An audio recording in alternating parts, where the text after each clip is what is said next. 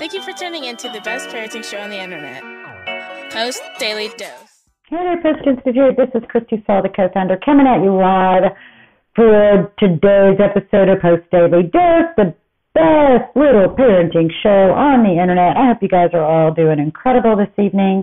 Of course, I'm going to plug these books really quick while folks are logging in. Brian's book, From Fear to Love, that we do have on promotion at feartolovebook.com. This awesome book right here, The Great Behavior Breakdown, that you can get at postinstitute.com as well as Amazon. On Post Institute, you can get the two of these together for a discount. I don't know if you guys remember the Devilment, that commercial. I'm showing my age big time now, aren't I? Then also we have this incredible workbook. This workbook is extremely good. It is really, really well done and invites us to think deeper and go deeper into understanding the effects of trauma, understanding our children, and also understanding ourselves and our own blueprints. And hey, Colleen from Cloverdale, California, so good to hear from you. And anybody else who wants to say hi, I always love that. My topic tonight has to do with anxiety and fear of the future. What prompted it is it's just I find myself talking about it quite a lot these days in some coaching calls. So I feel like, well, it must be something that we need to go ahead and talk about, maybe out loud and in public. So I think it was probably about maybe 6 or 9 months ago. Hey, 6 or 9 months ago, Brian said something in a daily dose, and I think I later created a graphic out of it that just really clicked, because he was talking about how anxiety is a fear of the future, but it's connected to our past. And so oftentimes people who experience really high levels of anxiety are people who have experienced wounds in the past. Could be domestic violence, could be abuse, could be neglect, could be, like becoming homeless or financial ruin or divorce or whatever has happened in the past. And a lot of times anxiety will grow right out of a vow that we have made that bad thing will never happen to us again. We're going to do everything in the world to prevent this bad thing that happened in the past from happening again in the future.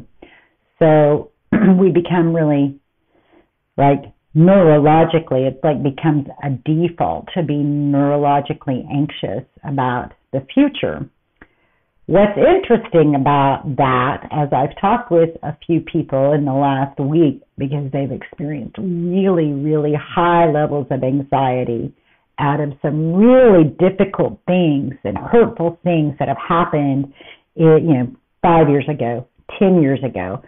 But what's interesting is that they have the anxiety of the future, but they miss the reality that the future is happening now, and now, and now, and now.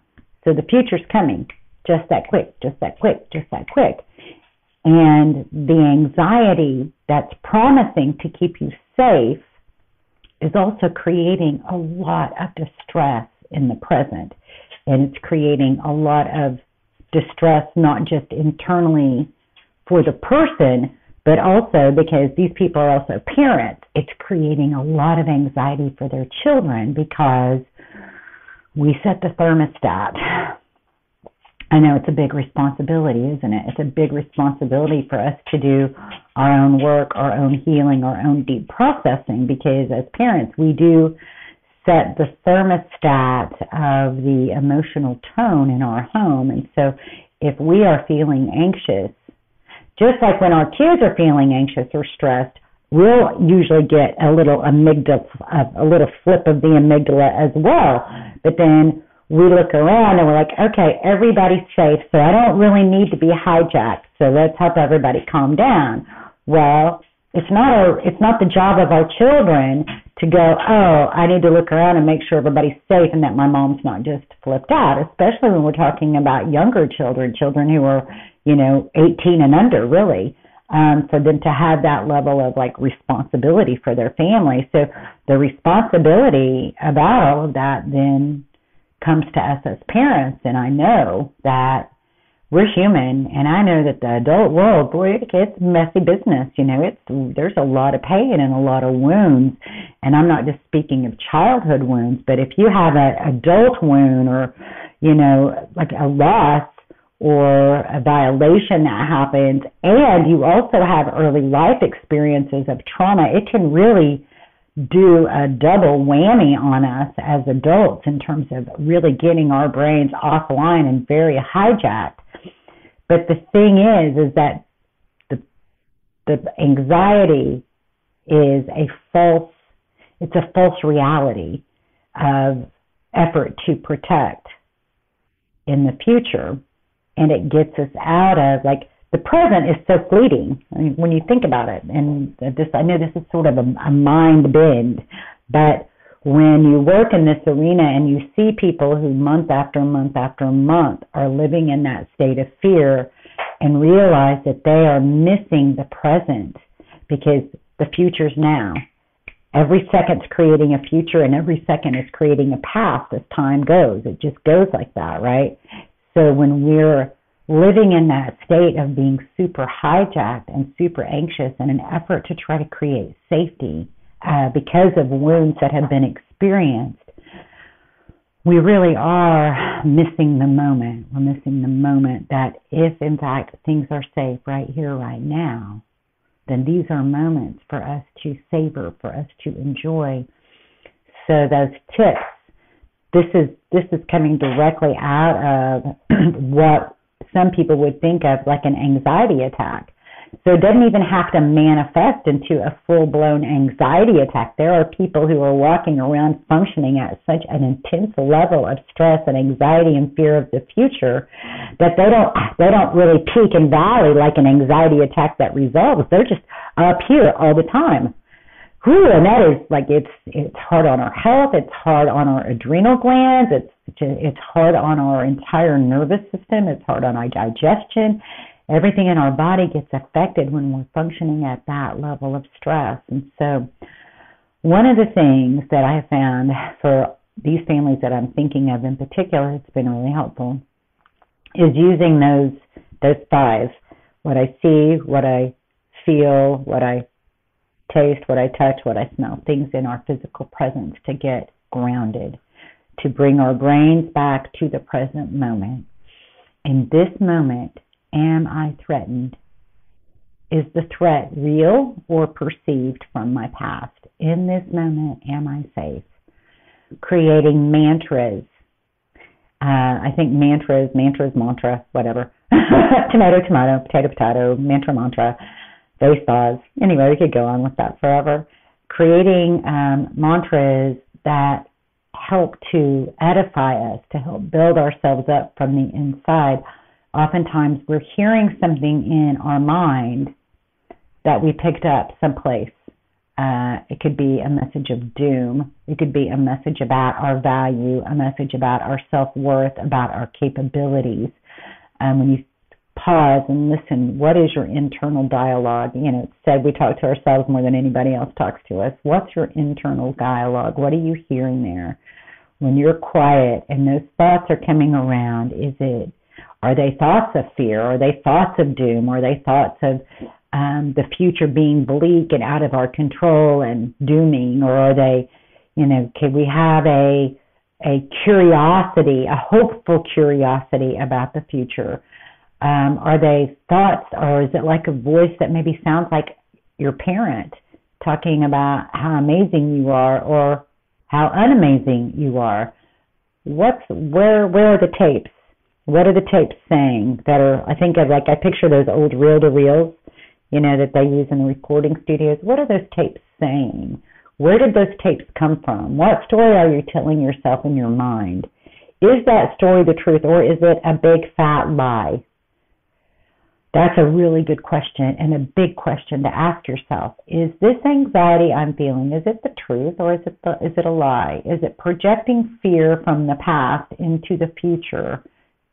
so that I can hopefully be braced for something negative. Because here's the thing, we have this other part of our brain called our reticular activating system, and that's the part of our brain that when you decide you want a red car, you see red cars everywhere you go, right? So it's the part of your brain that helps you begin to notice what's already been around. So the world's like this great big canvas, and our reticular activating system will cause us to focus on the things that we have told it to focus on. So if the tapes are about gloom and doom and anxiety and fear of the future, then you will get what you're looking for.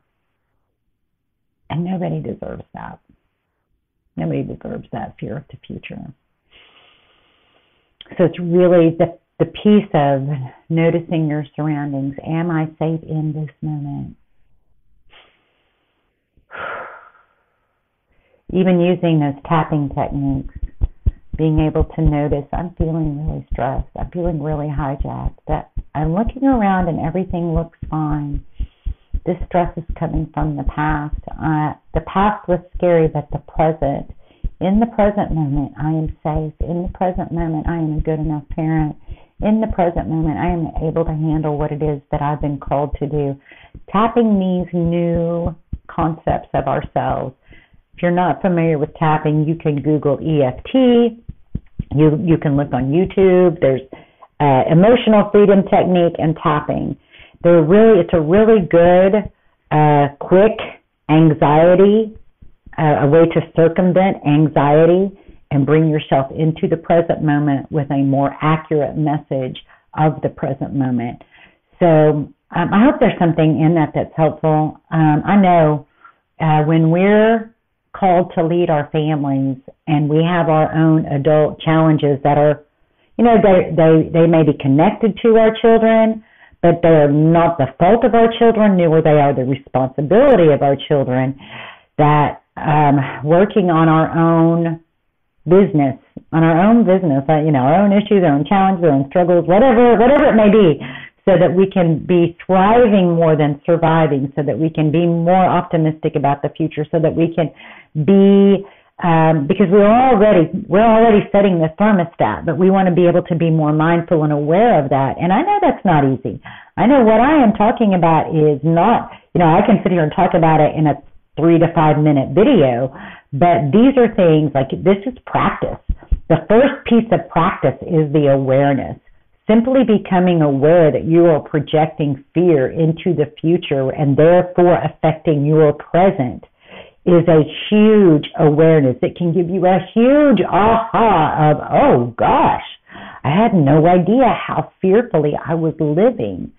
That is the very first step. So just taking that first step of really analyzing, shining the light on what your own self-talk is. What is the message that's playing in your mind, and where did it come from? Analyzing whether or not it's the truth or a lie is the very beginning stages. Once you can break that down, then you can activate some different choices and some different narratives to be playing in your mind. So I hope there's something in that that's good for you tonight. I hope that if you've been in that space of experiencing this really overwhelming anxiety about the future, practice that breathing.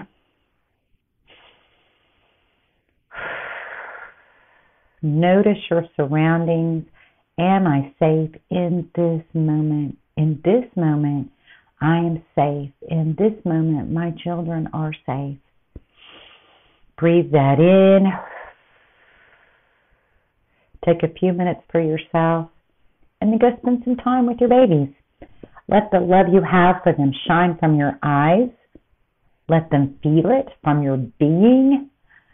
And you know that their favorite language is the language of play. I know a lot of adults get hung up, like they don't have very good, their play muscles haven't been activated very well, or maybe their imagination muscles haven't been used in a long time, so it feels a little awkward. But your kids don't care. They don't care if it's perfect. They just care that you're there. So if you can follow in their play and let them lead you into the world of fantastical thinking and make-believe and imagination and creation, Oh, it's a beautiful place to join them in. Or maybe it looks like wrestling around or shooting hoops or playing catch or taking a walk or cooking dinner together or watching TV or watching a movie. The bottom line is the time that you spend with them away from the tasks is more important than the time you spend with them on the tasks, because it's your love and your connection that's going to help their brains develop and be more calm. And when their brains are more calm, then they're more receptive to being able to learn the things that it is you're wanting them to be able to learn. So remember what Brian tells us: in any given moment, we can act out of our blueprints of stress and fear and overwhelm. We all do it. Anxiety and fear of the future will play a huge role in that. Or we can take 1 to 2 to 3 deep breaths, and we can choose love. The more often we choose love, we're creating new pathways in our own brain.